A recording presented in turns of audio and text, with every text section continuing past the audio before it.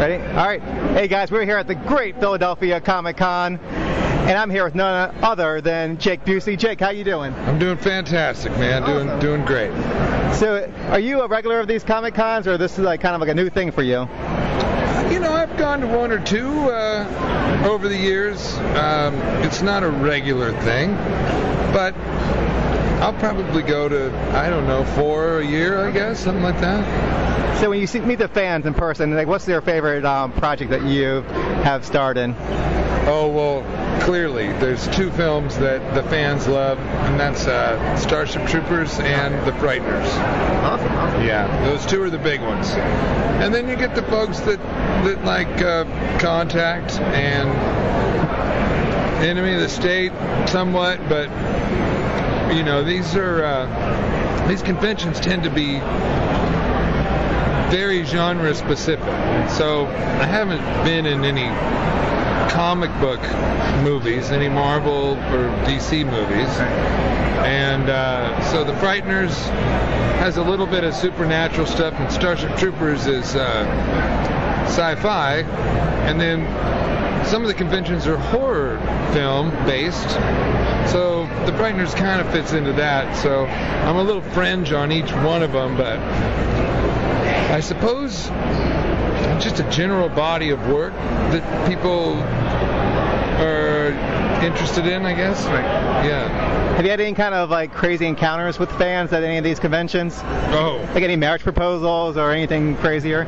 I've had all kinds of crazy things. Yeah. Yeah, especially before I quit drinking. Okay. Yeah. There was a show that goes every Halloween down in Florida, which I loved. It was one of my favorite shows. It was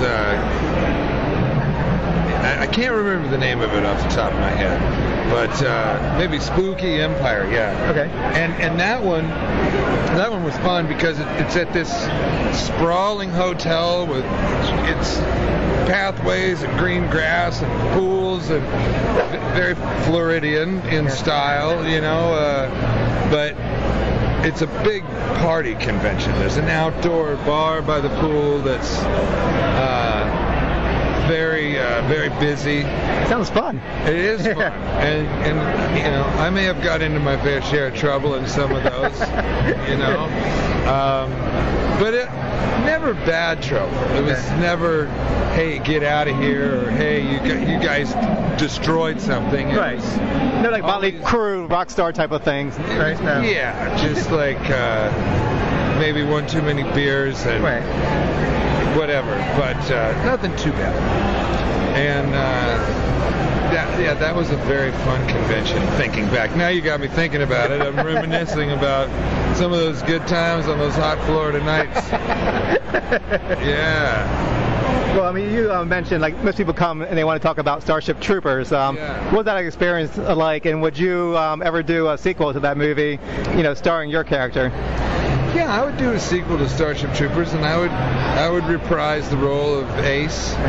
Casper and I were training together here at the gym sometime last month.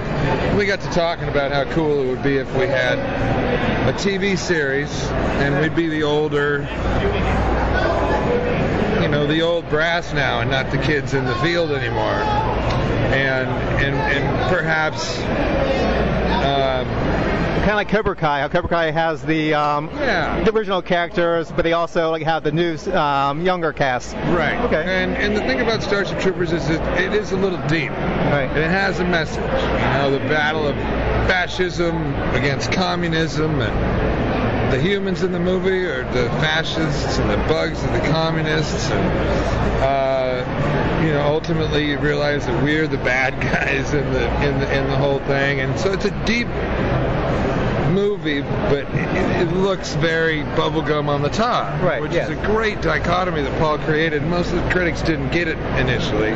So I think if we were to do the TV show, it would probably address this overly politically correct, fear-based society we have, where no one wants to listen to anyone else's argument. Oh, no. It's shut down really quick. You're right. Man, everybody's guilty until proven innocent, and you don't dare write anything on social media because it'll be spun the wrong way, and you'll be hung out to dry. And it's a sad state of affairs right now. So I think if we did a show, in as much as Starship Troopers addressed those big regimes and how they caused history to happen, I think the TV show would most likely somehow be based on what's going on now, because Paul already addressed those other things, and he was very proud of that. That was he made his statement, and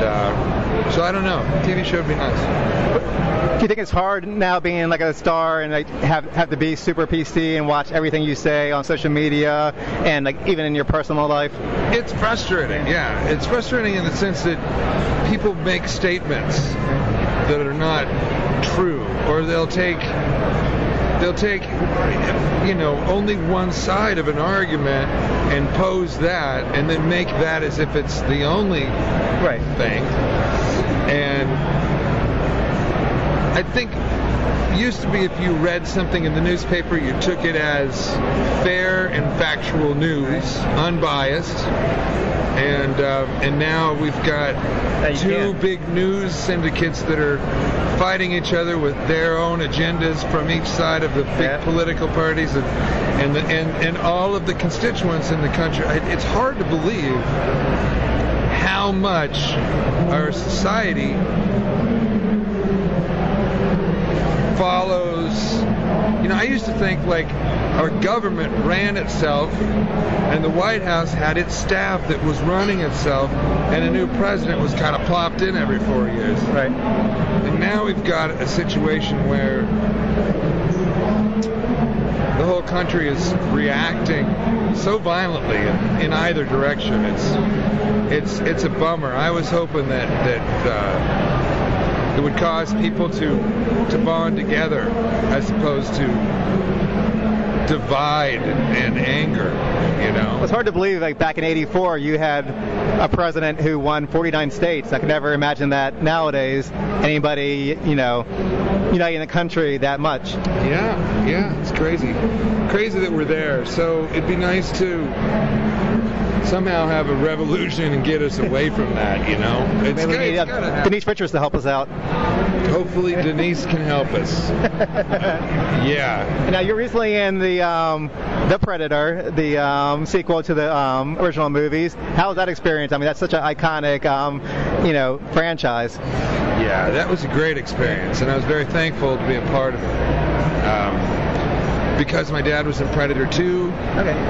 Shane Black asked me to come in and be in this one to have a tie-in to the Predator 2 and kind of make, to bring this new movie closer to the canon of the original narrative that was going on with the Predator films. And but then at the end, the studio cut all that stuff that relates out of it.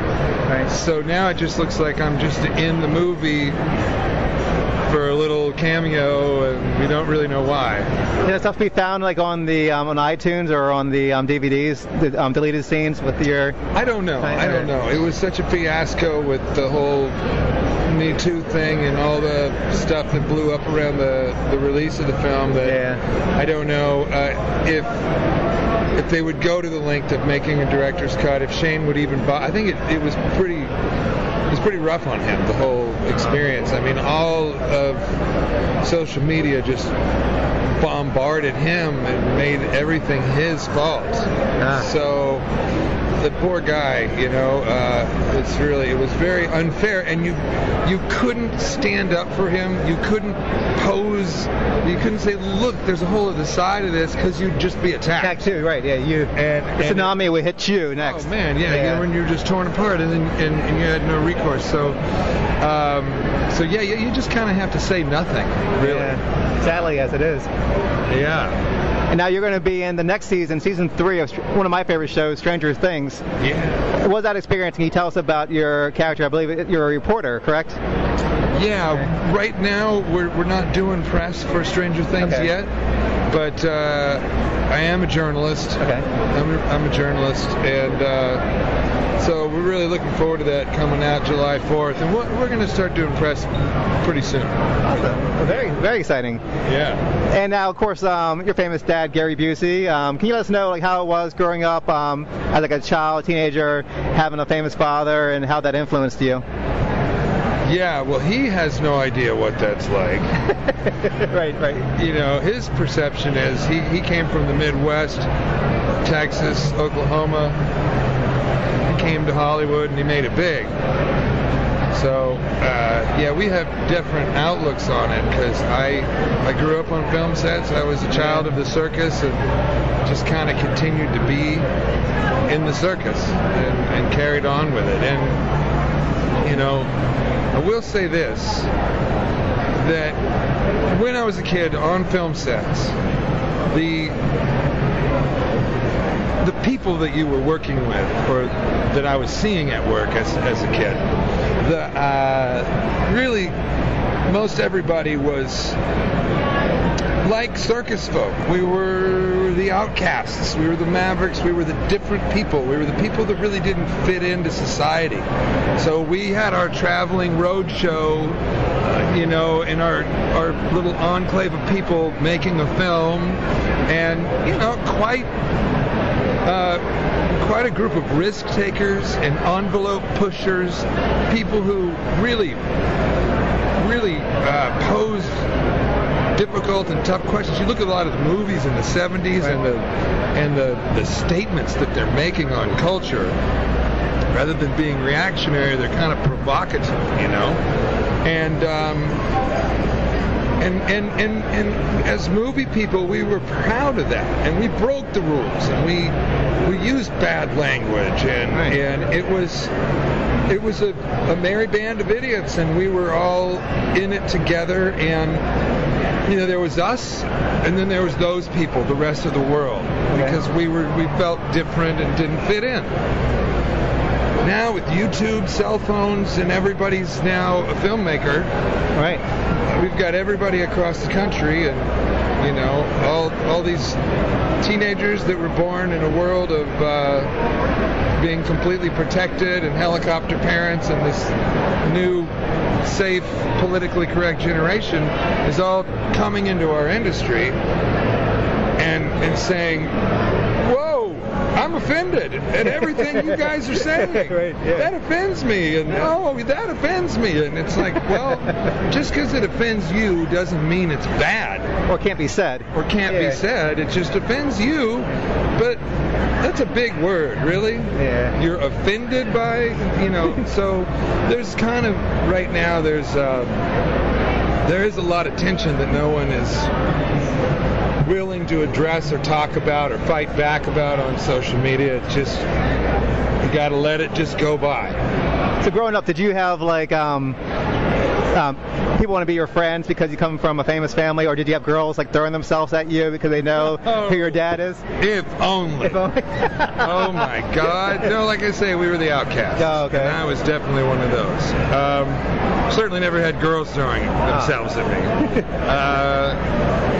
And didn't have people wanting to be my friend. I was, in fact, quite shy and didn't have many friends. Really? Wow. I had a few really good friends, but that was it. I wasn't Mr. Popular or anything. And where we grew up, it was basically a small town in the country. 10,000 people. Everyone knew everyone else's business. In Texas, you said? I grew up in Malibu. Malibu, okay. But the Malibu of the 70s and 80s was not the Malibu today. Now Malibu is like Beverly Hills West. Back in the day, it was just artists and hippies and some movie people, you know, as, you know, artists, and it was a lot different. Now it's a little too fancy for me to even go back. Yeah. Well, you've done great in your career so far. What was the best advice that your dad gave you for acting? Well, I'd say that would have to be find your light, hit your mark, and say your lines. Yeah. And was he supportive of you getting into the industry, or did he try to dissuade you? Okay. Yeah, my dad's very supportive of me. I never asked any favors. I didn't want to be concerned with whether or not I earned the work that I acquired. Okay. So I'd already gotten enough of that's Gary Busey's son. Oh, you look like Gary Busey. I didn't want to think. There was you've got to have some self-respect and dignity and pride, and as long as the pride is not caustic pride, but you got to pave your own way. Okay. And if you don't pave your own way, you'll never have dignity in what you do.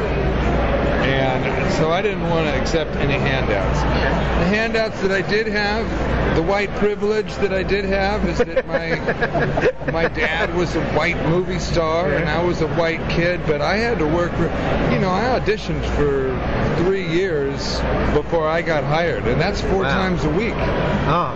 That's imagine a job interview 4 times a week and you don't get hired for 3 years. Would you keep trying it? It's hard. It was tough. And it's the side of the business people don't see. People think it's easy, like you have a famous father that you had all these doors like fly open for you. Yeah, no, you could make up that story, and I see how that story could fit. Right.